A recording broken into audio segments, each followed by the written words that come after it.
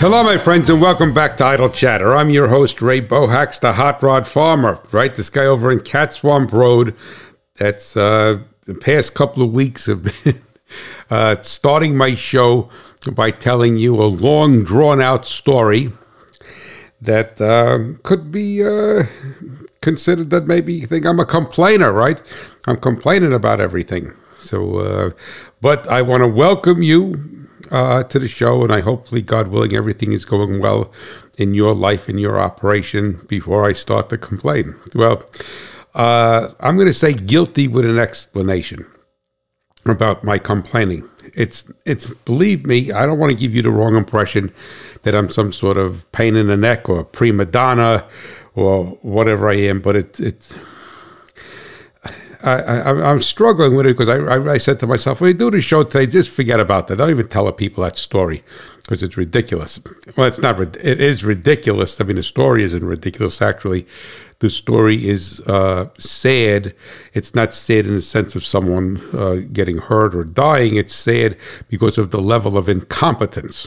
And believe me, I make a lot of mistakes, and I am not perfect. The only thing that was perfect was nailed to the cross, our Savior, Jesus Christ.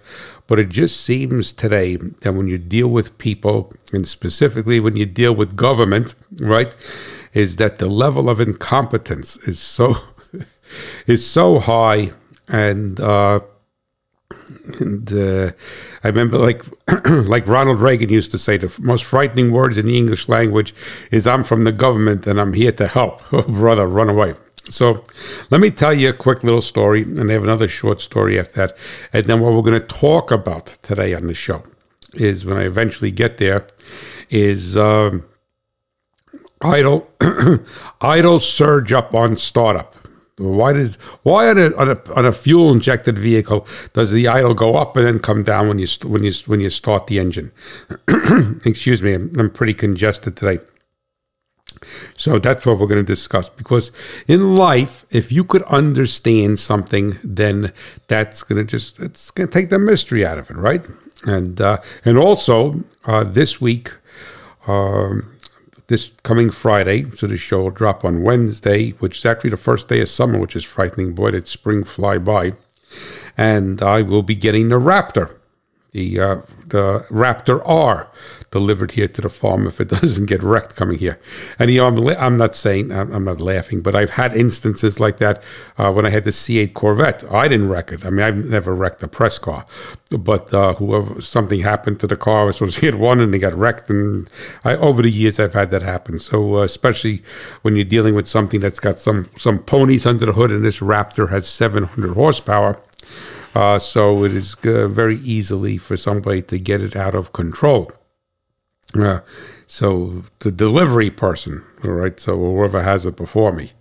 But anyway, so what I'm going to plan on doing is, as an aside, this has nothing to do with my story. I'm going to try to talk fast, right? Fast, so Hot Rod Farmer, right? So I don't take too long. Is that I'm going to talk about the Raptor next week on the show. And then I'm going to talk about the Raptor also on the following weekend's radio show, because they're out of sync with one another because they're 1 week apart. One is on Wednesday and one is on Saturday, so it puts a half a week out of sync. And I know that some of you listen to both the radio show and Idle Chatter podcast, which I am so appreciative of, more than I could ever convey to you. All right, so I don't say, you're going to hear the same thing twice. Well, the Idle Chatter is going to be better than the radio show. I will say that, and I have no bones about that, because the radio show is shorter. It's 24 minutes, and much to your chagrin, I have no time limit on Idle Chatter. And so I would say, if you're only going to listen to one, listen to Idle Chatter. If you want to listen to both, I would certainly appreciate it. And I am going to put a little bit of a different twist on the radio show than I am on the podcast, because what I have found is that, other than the overlap between the two shows, is that it's a different audience on the radio show. I don't believe that there is technical, I'm not going to say they're passionate, but it's just different, all right? A little bit different audience on the radio show, and I could go into more detail, and I think on the podcast, and you guys would be welcoming of that, or most of you, right, until I get the nasty letters, which I usually don't get. I haven't gotten, actually, to tell you the truth, on this show, or the radio show. My column in the magazine, you get nasty letters, but not this. So anyway, so that, and we're going to talk about idle flare-up, idle speed flare-up, and why that is happening, and so you can understand this. When you get back in your car, your truck, and goes, and comes back down, and you say, why is it doing that for? All right? Why does it do that? Everything is normal. Nothing is wrong with it, but why does it do it? But first, let me tell you my little story. All right. I'll tell you the shorter story first. Back in 2011, my dad died in 2010. I was in the field trying to eradicate some weeds. We had a Canada thistle, right? Not Canadian thistle, Canada thistle problem. And I was in there with a backpack sprayer with some glyphosate in it. And it was full, so it was 5 gallons. So it was probably about 50 pounds, let's say.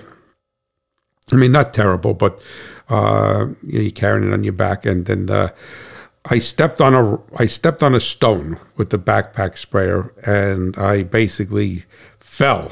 And I twisted and I fell because the 50-pound weight, cantilevers off your back. And so make a long story short, prior to that in 2011, I had never had any issues with my back whatsoever. None. A lot of guys, friends of mine, had issues with their back. But also, I always did farm work and machinery work and motors and stuff like that. But I was never in sports. Never, ever. I am totally uncoordinated.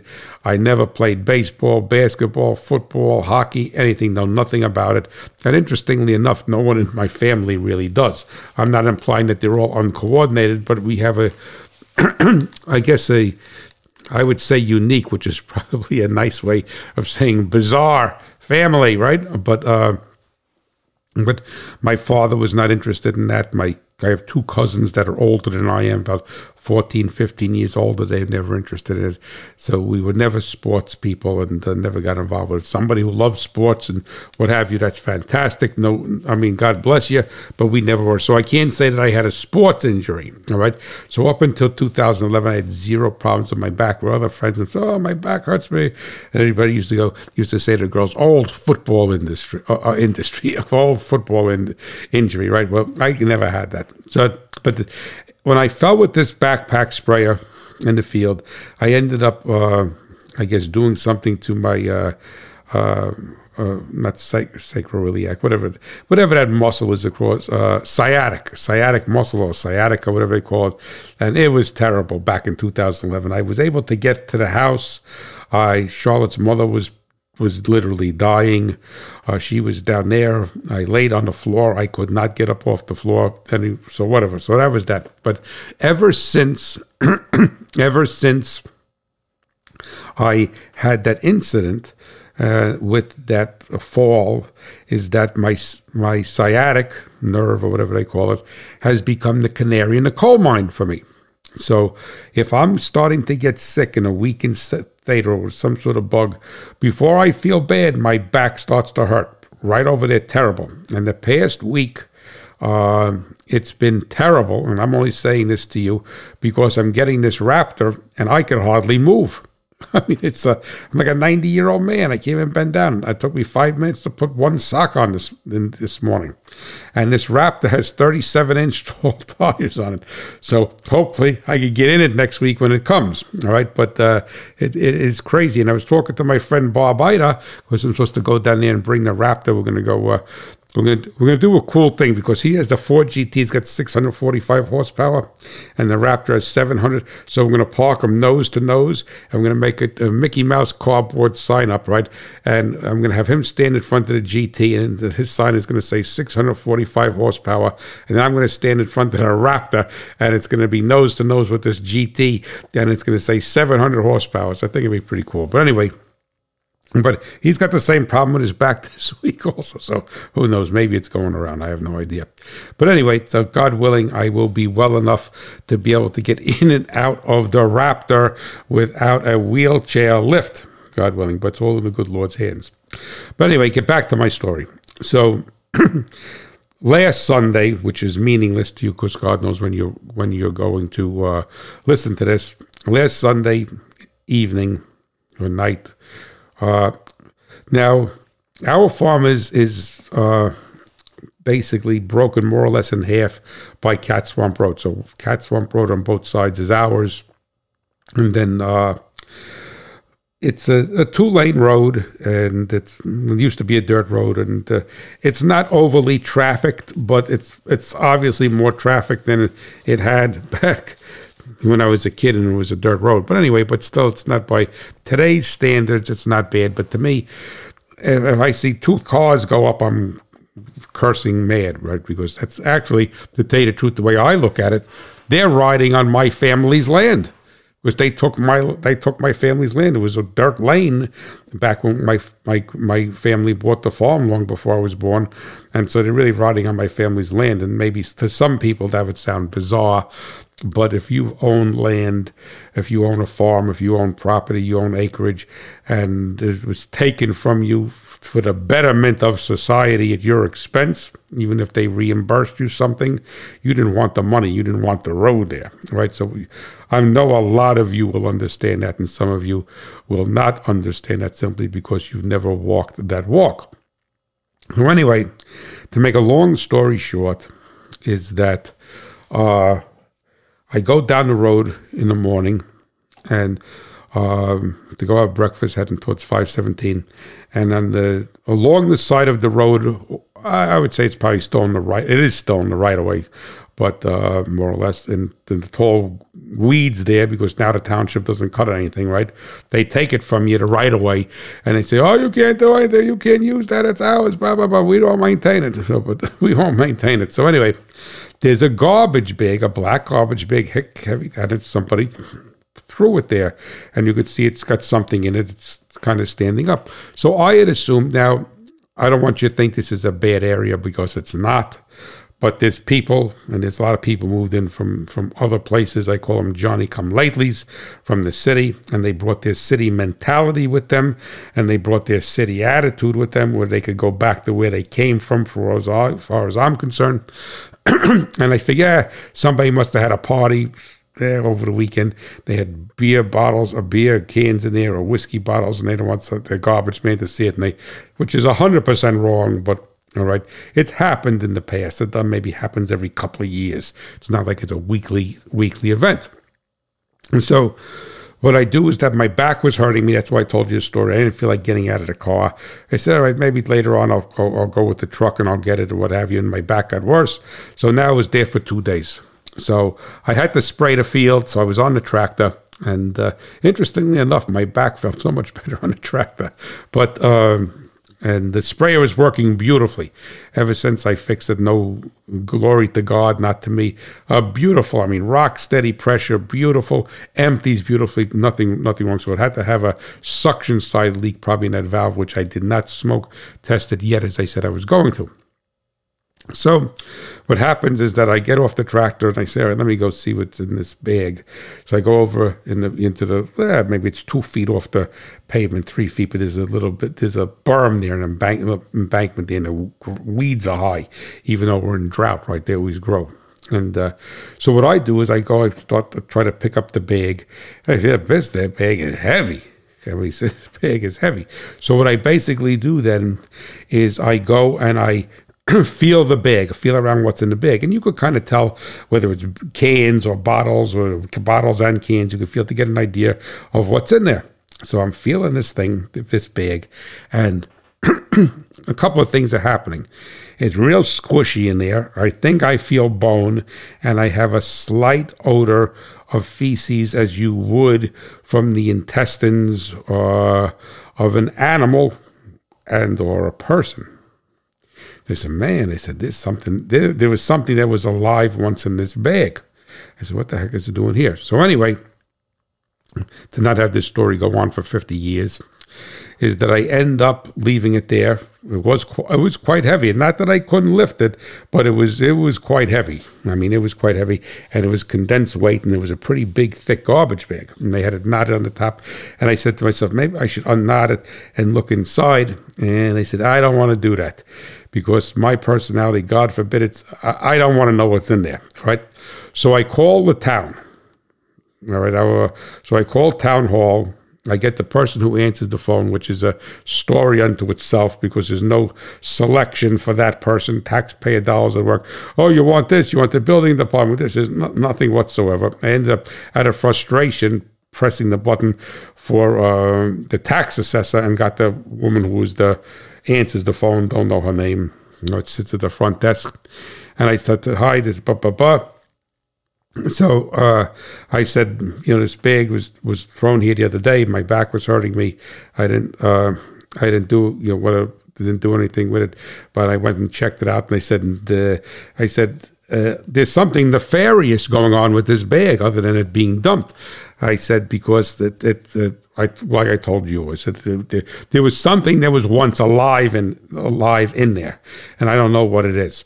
So I said, I don't know. It could be a body, a human. I mean, it wouldn't be. It could be body parts. I have no idea what's going on in there. I mean, I'm not going to look inside. So now, as an aside to that, mind you, we're only 60 miles from New York City. A couple of weeks ago, on the news in New York City, in the Bronx, which is right by the George Washington Bridge, which crosses over into New Jersey, is that they found in the bushes off, I think, I forgot what, there's some roadway there. I remember what it was called, a major roadway. In the tall grass, they found the garbage bag, and it had, somebody had murdered and cut up a kid, like a 5 or 6 year old kid in there. So horrific. I mean, it's a crazy world we live in, and I'm not saying there's not crazy people all over, but it would be very convenient for somebody to go over to George Washington Bridge, get on Route 80, right out here. This is the first exit that's more rural. Get off, make a left, and if they made a left, they would ride by, and we would be the first rural road for them to turn on. All right, so there's a lot of dynamics there. Years ago, I was a young kid, and some guy came from New York in a new Cadillac and actually committed suicide on our farm and blew his brains out in the new Cadillac. I was the one that found him. So anyway, but so you never know what's going to happen. I mean, like I said, crazy world. So I'm telling the person in the town hall, look, I said, I don't know what's in here. I said, it could be a dead animal because it feels like it's cut up. It feels like I told you. I said it could be. How do I know? It could be a human body. So she screams on the phone. She says, you better call the state police. So I said, well, first of all, it's on your right of way, all right, the land you took from me. And what am I going to do? I got a field to spray. I'm going to stand here waiting for the state cop. I said, well, the state cop is not going to pick it up and put it in his patrol car and ride around. I said, I need the road department to come here. Well, now we have a public works department. I need the road department to come here and take this and bring it to your dumpster or whatever you want. Then you could call the state police, not me, right? So now, mind you, I was going to the field to spray, and then I stopped on my way back. Now, you can't write this story. On my tractor, I have suitcase weights. All right, it only has a bracket that will hold 150, maybe it's a little more than that. 3 suitcase weights, 3 or 4, I forgot what it is, maybe 4. All right, and there's no more room on the bracket for it. So what I end up doing is I put 2 70-pound sand tubes on top of the suitcase weights, because if I have the tractor with the planter on it and I have it filled with liquid fertilizer, and the planter is fairly long, all right, because it has insecticide boxes on the back, which I don't use, and it cantilevers out, and it's the tractor has no trouble lifting it, but it's not always very stable, and I have some precarious sections in the one field. So when I put the extra the sand tubes on it, it's fine. So I get the tractor all set up for planting. They put the weights, the sand tubes in. When I put the sprayer on the back, it's perfect. It's like riding in a Cadillac. All right, beautiful, no problem whatsoever. So on my way to the field, if you could follow the story, I get in the field, I put the boom down to go, and I go and I walk around the tractor to give everything a once over. I said, what the heck happened to the one sand tube? Oh my God, it never fell off before, right? I used tarp straps, rubber tarp straps to wrap it around and tie it onto the weights. Never, ever, ever moved a quarter of an inch. How the heck did this before? I go back, so I put the boom back up, and I got the sacroiliac, whatever you call it, pain. I'm moving like an old man, and go on to Cat Swamp Road. There, lo and behold, there's the 70-pound sand tube. So I pick the sand tube up, put it on there, go spray my field. All right, on my way back with the tractor, I stop. I determined there's something heavy in this bag. Go call the town. Well, the thing is that maybe I called the town before I went to spray the field, before the sand tube fell off. Excuse me. So. Who would have? So they say to me, "Well, the road department is closed now. It's 3:30. They open work till 3. Well, I'll tell them tomorrow." So what happens is this. Okay, fine. I go spray the field. Everything works beautifully. The next day, it's about 9:30, 10 o'clock in the morning. I said, "Well, the bag is still laying there, and I'm going to call the town. I pay a lot of taxes here, right?" So I knew what button to press to get to this woman now. And I pressed the button, and I said, "Well, hi, Papa." She goes, "Oh, hello." So I said, "Oh, the mayor," which is a woman, and maybe with this woman, we have a female mayor. "We rode by yesterday after you told us, and that's just a bag of sand that must have fell off of somebody's truck." I said, "A bag of sand," and I realized the sand tube. I said, no, I said, that fell off of my tractor. It's a weight that I use, which this woman is from the city. She has no idea what I'm talking about. I said, "That's not what I'm talking about." I said, "That's a bag of sand. There's nothing there." Now, I was very insulted because that's what I'm saying. I'm not complaining. It's just the incompetence. I mean, does she think I'm so stupid that I have a yellow bag that says 70 pounds or 80 pounds, 70 pounds of sand tube on it, that I would think that there's something that was once alive in there? All right? And I told her it was a black garbage bag and it was quite heavy. Well, the sand tube is heavy. So she says, "Oh, the yellow bag with the sand." And I said, "That's not what I'm talking about. That was mine. I dropped it. I went and got it." I said, "I'm talking." She said, "Well, the road department rode by. They couldn't see it." I said, "Okay, what I'm going to do is I'm going to jump," because I'm in the house now the next day. "I'm going to jump back in my car, and I'm going to go down to where it is, and I'm going to take the bag off the right of way. I'm going to put it right on the shoulder of the road. Nobody's going to hit it, right on the shoulder of the road, because the shoulder there is maybe 2 feet thick. I'm 2 feet wide." I said, "When are they going to come?" She says, "Oh, they're busy. They can't drop everything." I mean, what customer service, right?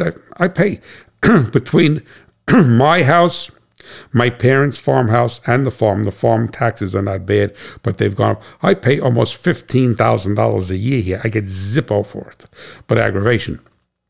So anyway, so I go down, I pull the bag down, pull what I said. I come back to the house. I call back again. I say, "Okay, it's there." I said, "Well, what's his name?" The guy's the road department. They're nice guys. I'm not against anybody. He's on his way down now. I said, "All right, I'll go back on my car and I'll wait for him." So I wait a couple of minutes later, 5-6 minutes later. All right, they come with the wig-wags on, lights flashing and everything, and I stop. I wave to him, point to it over there. Right. So I said, "We rode by. We didn't see it." Well, I have a cataract in both eyes, and I was able to see it. But in a big F350 truck high up, like a little Ford Fiesta, and they can't see this. Well, you can't say anything if you don't look, right? But whatever.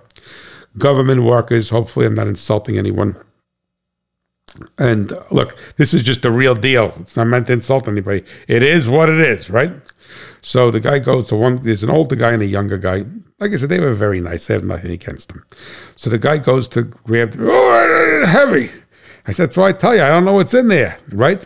I said, I told him I felt it, right? And then the whoever dumped it tied the bag in a knot, and then it makes it like almost like a flower petal, like a rose, when you tie a plastic bag like that. So the older guy is, he took his hand off. He's that thing is heavy, right? He looks and he starts to scream. Not in there, and where the knot was tied, where it's made like a opening of a flower, like of a rose, right? The way it's tied, there's a cavity there. He goes, look at that spider in there. I hate spiders. That spider is huge. So I look in there. So, I mean, we have spiders in our house. I mean, we have a immaculately clean house. I mean, but right near the woods and everything, and we got every spider. So I'm like, so I hate spiders. He's cursing, effing spider. Thank God I didn't grab it. Oh my God! Right. So I'm like, I can't believe this. Like a slapstick routine here. So then they say, well, and the other guy yells, I hope it's not a dog in there. I said, well, I'm not looking in there. Right?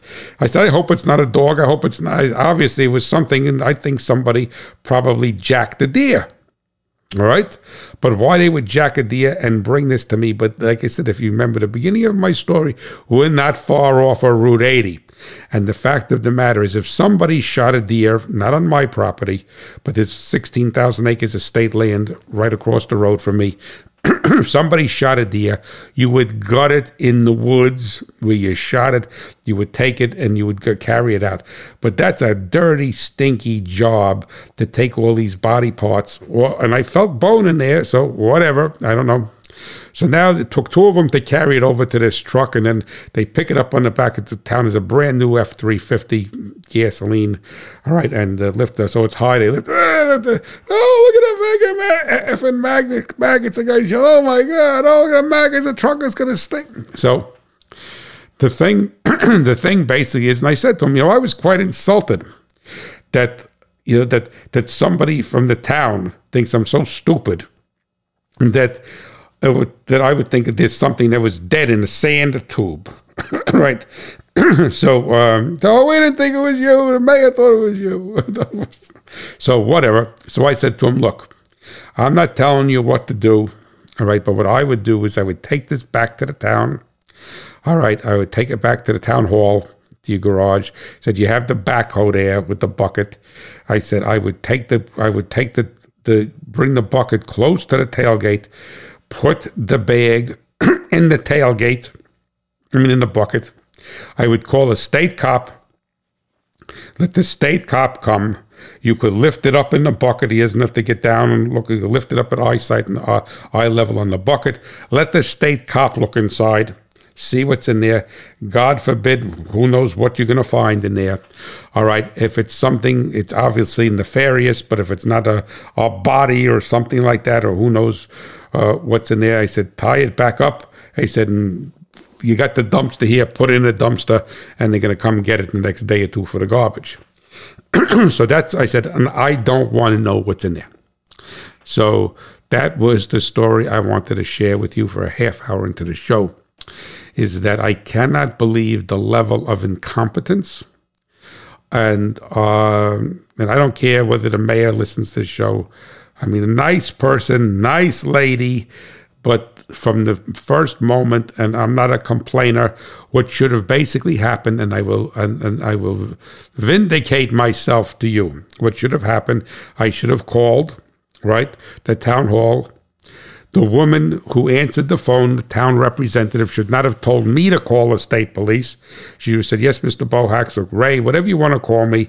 Sir, call me whatever you call me, yo-yo. Said, we'll call the state police and we'll make sure that the road department comes. They're off right now. It's the end of their day. They'll come. We'll call the state police and we'll handle it because it is really on the township right away. If this was somewhere 100 feet, 200 feet into my cornfield, I would have dealt with it myself. I would have not called the town hall and asked them to come get it but it's basically in essence on their property. And then she shouldn't have told me, you call the police. And then if you're worried about it, then call the state police. I mean, in that tone, I pay a lot of money here, all right? And then if they did bother to come, which I would say they had to have come because they would not have known that the sand tube was there, that they should have called me and said, oh, that's just a or they shouldn't have even called me. They should have said, well, this guy is not an idiot. Even if you don't know me, you say, well, he's not that stupid that he thinks that there's a body in something that was alive once in a sand tube that says sand on it, 70 pounds. Right? So he must have seen, there must be something else here that we're not seeing. And the sand tube just happened to be here at the same time. And it was not near the same location. Yes, it was on Cat Swamp Road, but not the same location. So they should have given me the benefit of the doubt, all right, and said, well, we have to look for something else, rather than said, guys, I could just imagine if I was a fly on the wall in what they were saying about me. They, I think there's a body in there, it's a bag of sand, right? And then, so I was and then I should not have had to call them the next day. And then he was still arguing with me. He said, we rode by, we couldn't see it. The road department rode by, you couldn't see it. And then, and that's how it should have been handled. It should not have been put on the citizen to handle it. The citizen should not have been denigrated, saying that I don't know what I'm talking about. It's a bag of sand. And then all of a sudden, everybody's screaming, literally, ah! I'm not going to yell into the microphone. Absolutely ridiculous.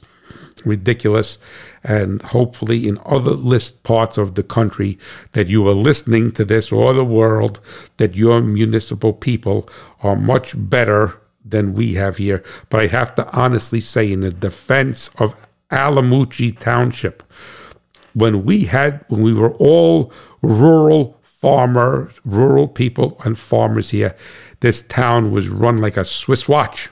All right? Run like it's beautiful. Willie Samanchik was the mayor. He was Betty Drake was the tax collector. We were all of the same ilk, cut from the same cloth, right? And then those people died off, right? We got this infiltration of population in this development, this gated community called Panther Valley, which is about 1.5 miles from me. I mean, you don't see it. But I don't see it. But the thing basically is that, and these people came from the city and they took over the town. They literally, they're all, everybody of any authority in the town is them, from they call it PV, Panther Valley. They don't know their rear end from a hole in the wall, pardon my French, nor do they care. And they have this attitude, and it's absolutely, the town went from being a textbook of example of how to run efficiently, conservatively. We had no debt when the farmers. I remember I was a young kid going to the meetings. 1976, this town had $5 million of 1976 dollars. All right, in the bank.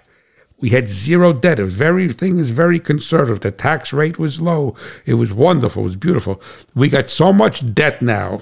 I don't even think that this town could afford to buy yesterday's newspaper. So much debt. The taxes are sky high, as I told you. And this is what we get. We get people screaming for spiders. We get all of this stuff here. Like I said, nothing against the two men. Nice guys. But, this is my taxpayers' dollars. You have no compunction to take my $15,000. So if you're taking my money, then you got to treat me with some level of respect, and don't treat me like I'm an idiot or everything is my responsibility. So I promise after this, no more stories, no more complaining, no more anything. And I love my farm. I love everything. I love it. I'm going to say I love it on my farm. So let me put it that way. But it's just a shame what happened. Now, if you came from someplace else and you were, oh, it's beautiful, this and that, right? Because you don't know the behind the scenes. But anyway, but absolutely ridiculous. And God knows what was in there in that. Because it doesn't make sense for me to come all the way here if you shot a deer someplace else. Because you didn't shoot a deer in downtown Manhattan. All right, that means you shot a deer in the woods, and you would gut the deer in the woods, so God knows what was in there. And I have to also tend to think, and I better get going halfway through the show, is that these guys from the road department did not do what I suggested. Not that I'm the smartest guy in the world. But I said to him, he said, just a couple of weeks ago, they found a body off the side. I think it was the Bruckner Expressway. I mean, New York in the Bronx, whatever it was. And I said, it was a kid, like a 50-pound kid all cut up in there. All right. That somebody kidnapped and murdered. I said, yeah, this guy's 50, 60 pounds here. I said, I'm not, I'm not saying it's that. And but I guarantee that they just took and put it in the dumpster and see no evil, hear no evil, and never called the police and never looked inside. And I respectfully, it's not their job to look inside. It's the state cop's job to look inside, because it's not beer cans, so it's a state cop's job to look inside, not the roadman. So out of defense to them, it was their job to come get it, all right, and do that, and they did do that, and no issue with them whatsoever. The guy is afraid of spiders. I don't know how you could live out in the country and be a roadman and scream about spiders, but whatever, all right. So that's but I feel very confident that that if it was something terrible like that it's going to be an unsolved mystery on television one day. So that is it. Alrighty, my friends.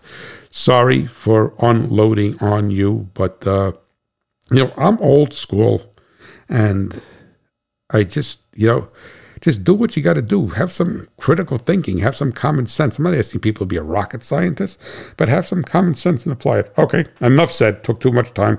You're probably not even listening anymore. Alrighty.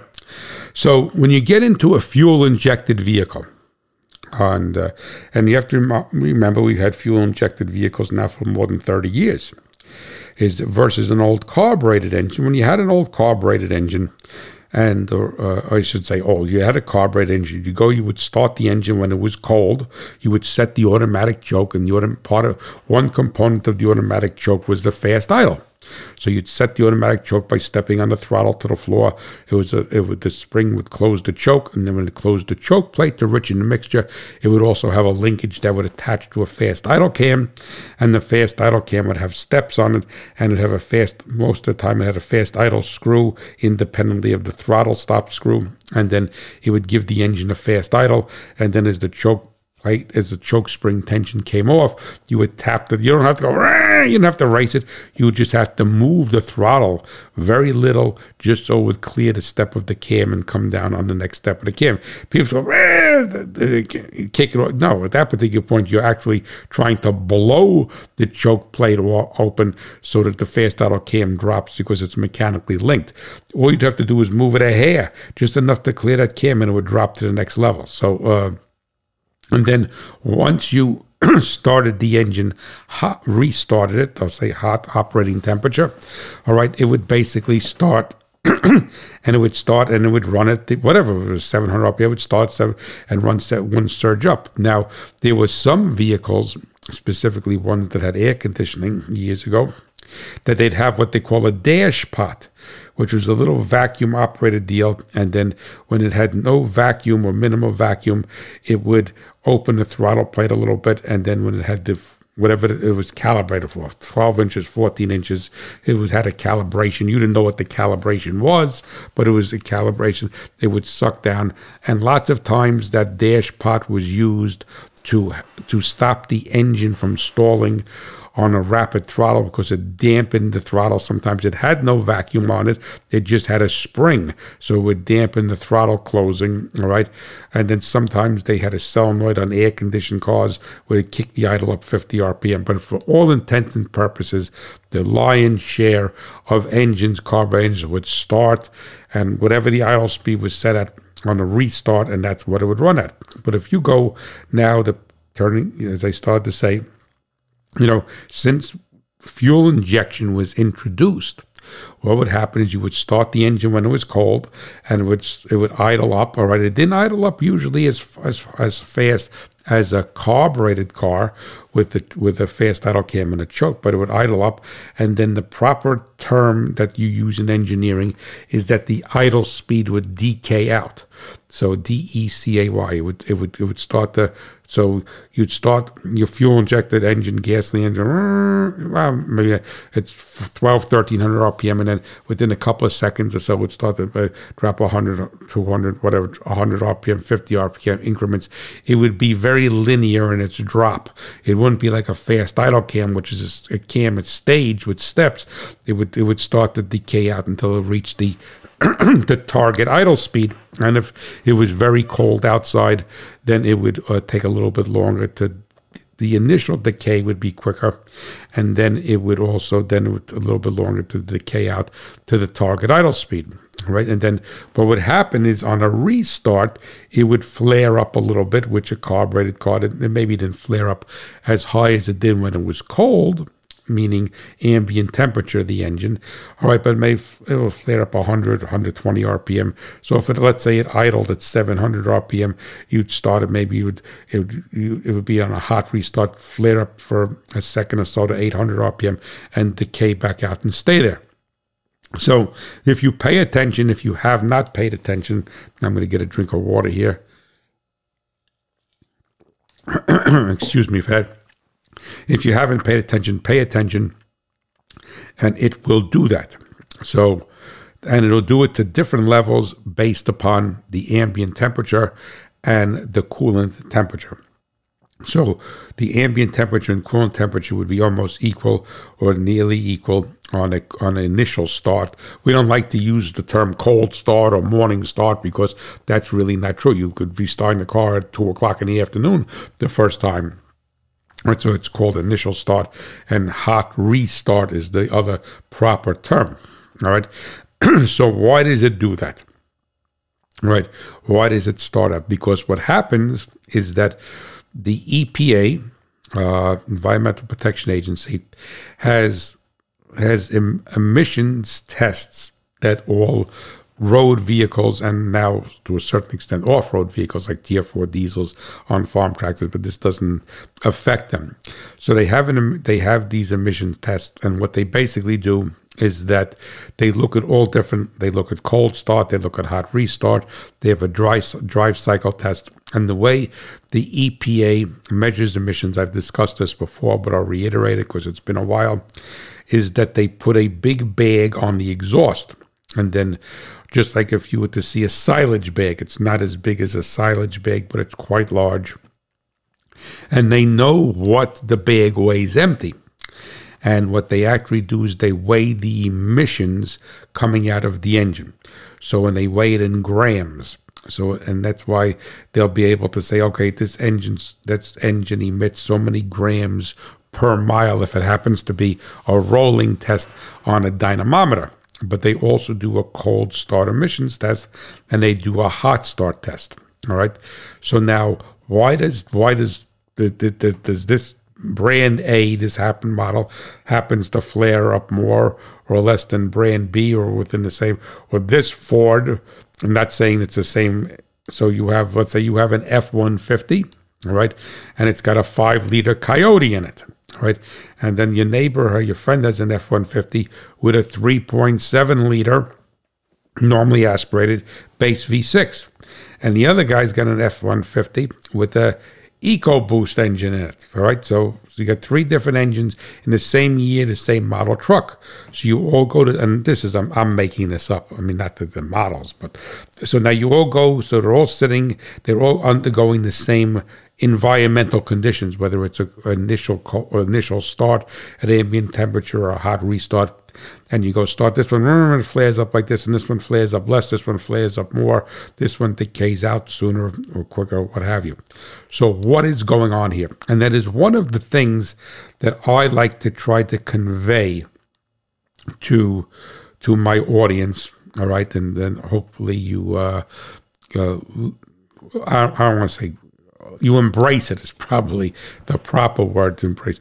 So the thing is that if something is different, all right, either something is different because it's wrong, there's a problem, or something is different because it's different, but then what is the reason for something different? So just like I would feel that bag, and then that bag that was left on the side of the road, and if I felt beer cans in there and felt glass bottles, oh man, somebody had some party, all right, well, this thing is heavy, a bunch of drunks, right, and I would have taken it and put it on the back of the truck or whatever you, and then I would have put it out for the garbage man, all right, we get garbage once a week here, so that was it, so you feel it. So the thing is that if you're looking at a piece of equipment, and then and all three of them are doing the same thing but different, there has to be a reason why. All right.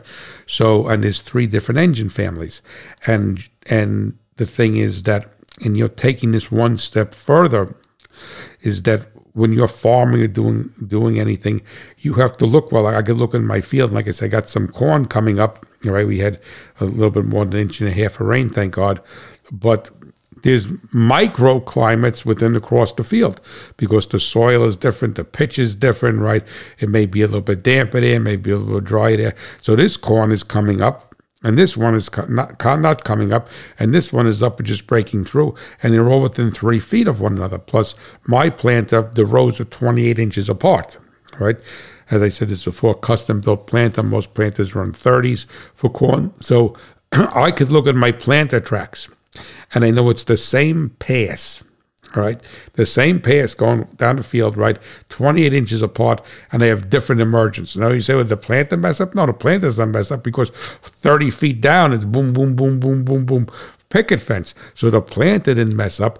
So what's the variable? The variable is the seed. Well, yes, it could be the seed, but not that long row. So it's the microclimate in the field. So where that row happened to go, either it was drier or colder or what have you, all right?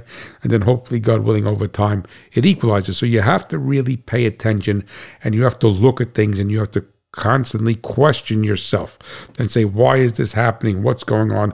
This never did it before. Why is it doing it now? Just like I said to you, it's why I told you a story about my back. My back never bothered me before, and now it's the canary in the coal mine. I can feel 100% fine. My back starts to hit. This heart starts to hurt. That sciatica. Within 5 days, I got some sort of bug in me. All right? Canary in the coal mine.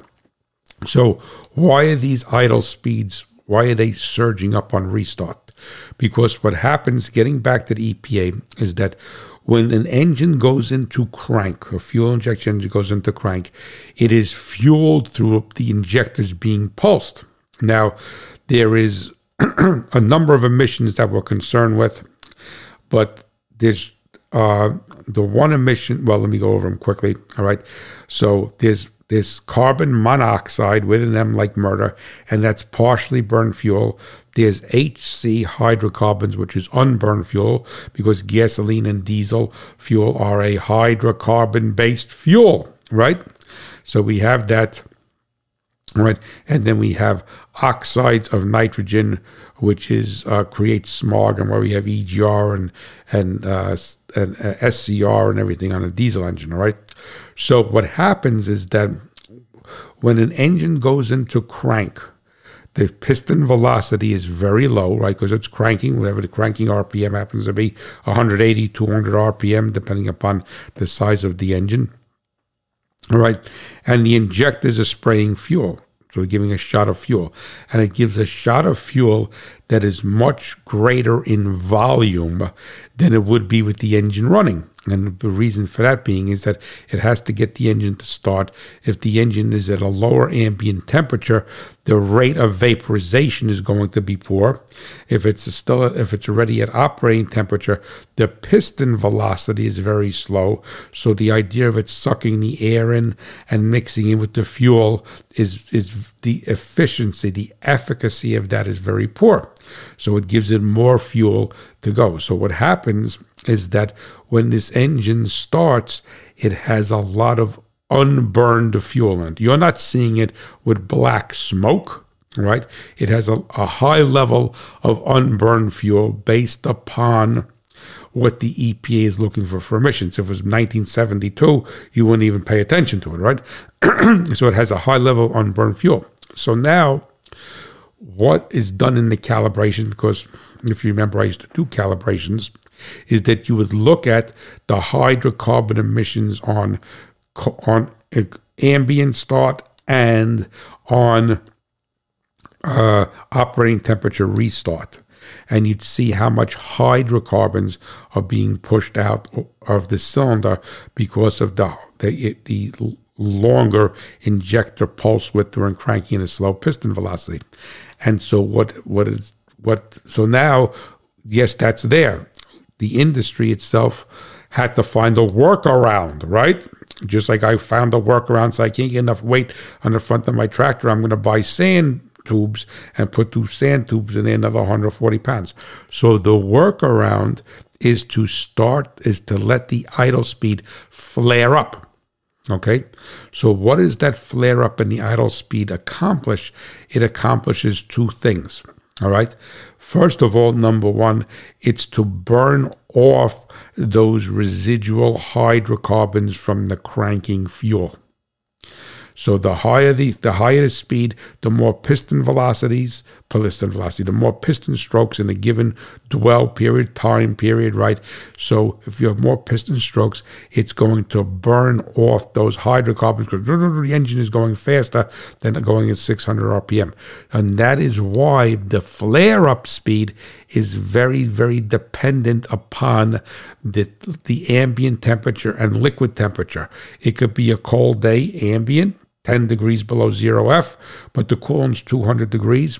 It's going to look at that, and it's going to have an algorithm based upon what the fuel, the hydrocarbons that would be left over, what the historic hydrocarbons from that engine that they would see, and it's going to give it a idle speed, a flare up on the idle speed, and degrade it out to burn off those hydrocarbons. Now, the other thing basically is that the higher idle speed is going to put more velocity through the engine, air velocity, pump more air. So it's going to help to not only burn up, but dilute those hydrocarbons with more oxygen. And it's also going to help the catalytic converter to light off. Now that's specifically, all right, because if it's cold out and the converter's cold, that flare up is not going to help that much to light off the converter. But in a very cold morning, 10 or 15 seconds of a higher idle speed will definitely help to light the converter off. And what the converter lighting off means is that the chemical reaction started to take place. The catalytic converter got hot enough for the chemical reaction to take place because the past 30 years, they have what they call close coupled converters. They're not 10 feet down the vehicle like they used to be, and they're very near the exhaust port. So there's a very high level of thermal transfer, and it's actually called thermal inertia because you're heating it, and the heat has the inertia to go into the other part. So the flare up on RPM is to burn off the hydrocarbons on either an initial start or on restart because the EPA is measuring those. So if we burn them off, right, it's not going to be HC anymore, which is unburned fuel. It's going to be CO, partially burned fuel. And if we have an efficient combustion event, then the amount of CO that's going to spike on the restart or the initial start is very, very, very low. But if we did not burn it off, then we would have a spike in HC, which is unburned fuel. Now, going back to our original example, 3 F-150s, 3 different, all the same year, everything, 3 different engine families. The same environment for us to start, whether it's a cold start, initial start, or a hot restart. So it's a controlled test. Everything's the same. Each one is very low, 0 miles, brand new. We're not saying there's carbon in the cylinders or anything.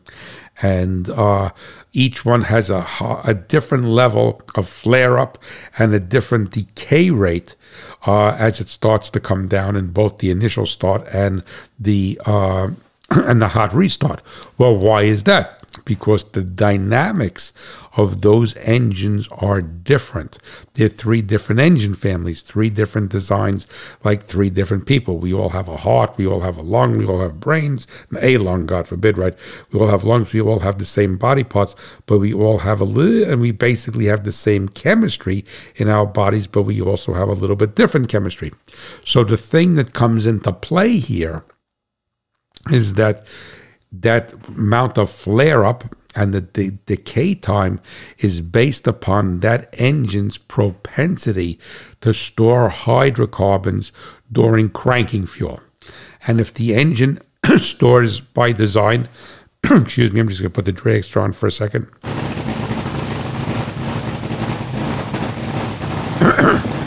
Okay, I'm back. if the engine stores, sorry about that, less hydrocarbons, then it's not going intrinsically, it's not going to need as much as a flare up to burn them off. So now, so if you have, whatever, car XYZ, truck XYZ, and your wife has truck ABC, and hers flares up less or flares up more, it doesn't mean, it's not like, oh, I'm not buying that car because it flares up a lot on the hot restart. No. It just means that engine has, the one that flares up higher and decays out slower, has more of a propensity due to the injector placement, the cylinder head design, the cranking speed, the bore of the engine. If you have a big bore engine, there's more more fuel could be stored in there. The size of the injector, all of these things come into play. So that is what that is. So it's not that it's a bad design, good design, or what have you. So you could actually, now you go on vacation, right? This is how crazy I am. For instance, like my wife's Escape is hopefully going to be done this week from the body shop. She has a rental car, a Chevy Trax, and so I like to listen to Flare Up, right? And this has got a 1.4 turbo engine in it. All right, it really it can't pull a hen off a roost. All right, but anyway, so I listen to it when she starts it, and I listen to the ambient temperature start, and I listen to the hot restart, and I say, oh my God, I said, now this thing really flares up, and the decay rate is very, very slow. So now you keep in mind that if you have a slow decay rate and a high flare up, all right, then with an automatic transmission, when you put that from park into reverse, you're really going to hit that transmission much harder than a decay rate that is quicker and a flare up that's not as high. So, I mean, what are you going to do about it? I mean, you're going to jump out the window, all right, but like my wife's ZX2 versus my Escort, when I had my Escort on the road, and her ZX2, two different motors, right? Both 2 liters. One was a four valve double overhead cam. I was single. She had a much higher flare up on hers than I did in the calibration. All right, and then she had a terrible propensity to start the car, would still be on the flare up. It wouldn't be decaying whatsoever, and then put it in reverse. All right, and sit there with her foot on the brake, and then check her makeup. All right. So I said, well, honey, you could check your makeup. I love that you want to keep yourself beautiful, make yourself pretty, but don't, when the engine speed, well, she understands, start the car and then check your makeup, then put it in reverse, because what is happening is and then eventually, I'm not blaming her for whatsoever, she eventually blew, I think it's an accumulator seal in the transmission. We never fixed it. I learned to work around it, and so for reverse. But anyway, so I don't honestly know if it was accumulator seal. I think it was for the reverse piston or reverse clutch, I should say, but I may be wrong. I'm not intimate with that transmission, but I think it's somewhere, that's what it is. So it's something for you to keep in mind. So even though I'm not one to idle an engine, and I've always told you, as soon as you get oil pressure, go away, but you also need drive away. You also need to pay attention to the flare up and the decay. So if it flares up, vroom, and then you put it right in reverse, right? All right. The thing is that you're really shocking that transmission, that converter, everything in there, right? So wait 10 seconds, 5 seconds. That's not going to hurt the car. I don't consider that idling the car to warm up. 12 seconds, whatever it is, and let it start to decay out. And then what you could do, I've tried to tell my wife this for 20 years, but forget about it. All right, what you could do is, if you're very anxious to do that, for whatever you're going to get going, then when you put it into reverse, with your foot off the brake, then step on the brake. So let some of the shock of you're still going to have that hydraulic shock, but you're going to dampen and mitigate some of that shock, because the car's going to go a quarter of an inch or half inch. It's not going to go take off down the road. All right, and then you could do that, but you want to pay attention to that flare up. you'd be very anal and crazy like me, but you pay attention, and all these little things, makes you intimate with the vehicle. I was very disappointed on that little Chevy Trax, which is a Korean car and made in Mexico, right? Really, United Nations, right? Chevy bow tie, designed in Korea and then made in Mexico. Beautiful, all right? So now, is that thing so dirty on or is it a sloppy calibration? All right, I personally think that it's probably a sloppier calibration than it is dirty, because it and what's telling me that is that the flare up on hot restart, or I could see the flare up. I mean, it was 78 degrees the other morning. All right, this thing flared up like what it would do on a 10 degree below zero day. Bury the tack up against the rev limiter. I don't know. So I personally think it was probably maybe she has the engine has a propensity to be a little bit on the dirty side as far as HC is concerned, and then but I really think it's a sloppy calibration, and that they didn't spend a lot of time doing the calibration. They threw something at it, and that was basically it. And they let it rip. So who knows? But I want to thank you so much for listening. I promise, and you know I'm a man of my word, that I will not complain about anything if you are gracious enough to come next week to listen to Idle Chatter. Go right into the subject matter.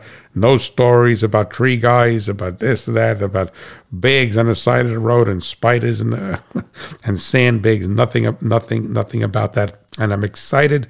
Also, on a different note, is because longtime listener Mike Werner and Caledonia, Minnesota, I sent him out the Rode headset, so he is going to be our beta tester and he's going to be doing on the road podcast with him, and he'll be our beta tester. And I don't like to use the word guinea pig because I love animals and I don't like what it implies. But in engineering, we beta test. We don't guinea pig, we beta test.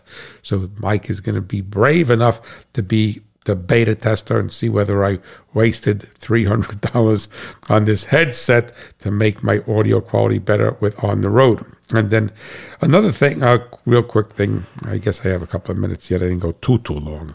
But a couple of things. I know I had made a suggestion that I may do some other very short podcast, whereas I read a technical article, which is probably a 3 or 4 minute read, and most a 5 minute read from my website, and list that as a podcast, and think of a creative name for it to get some of that educational material out to you. If you don't want to go to the website and read it, I would prefer for you to go to the website and read it, because I think it's a higher level of education, and we put them with some level of artwork there, so it's like a magazine story than me reading it to you.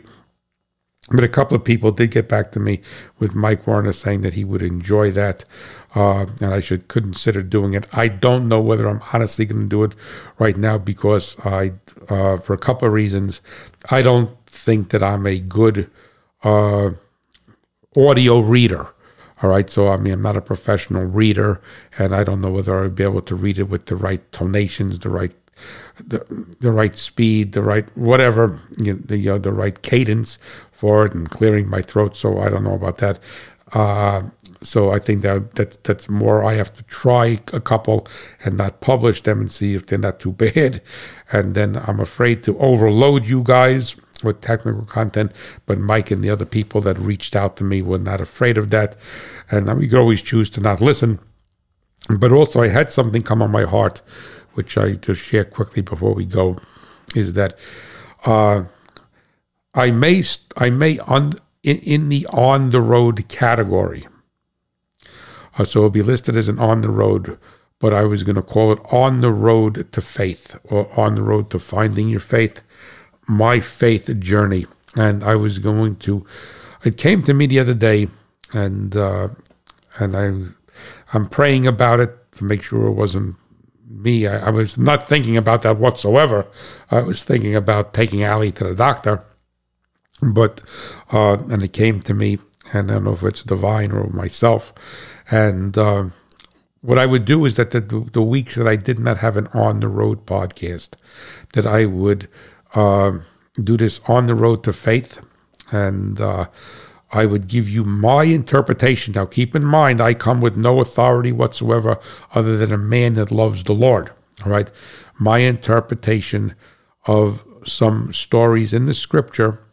And I should say my interpretation, well, like Paul Harvey used to say, the rest of the story.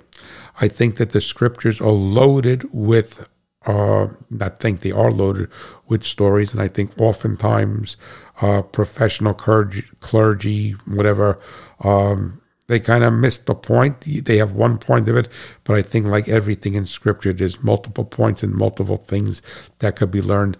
And what I was going to do is very short. I would say no more than 20 minutes and put a time limit, and maybe 10 minutes, and then and give how those stories in the Scriptures influenced my faith walk and influence my life, and how they are a blessing to me. So I'm thinking of that.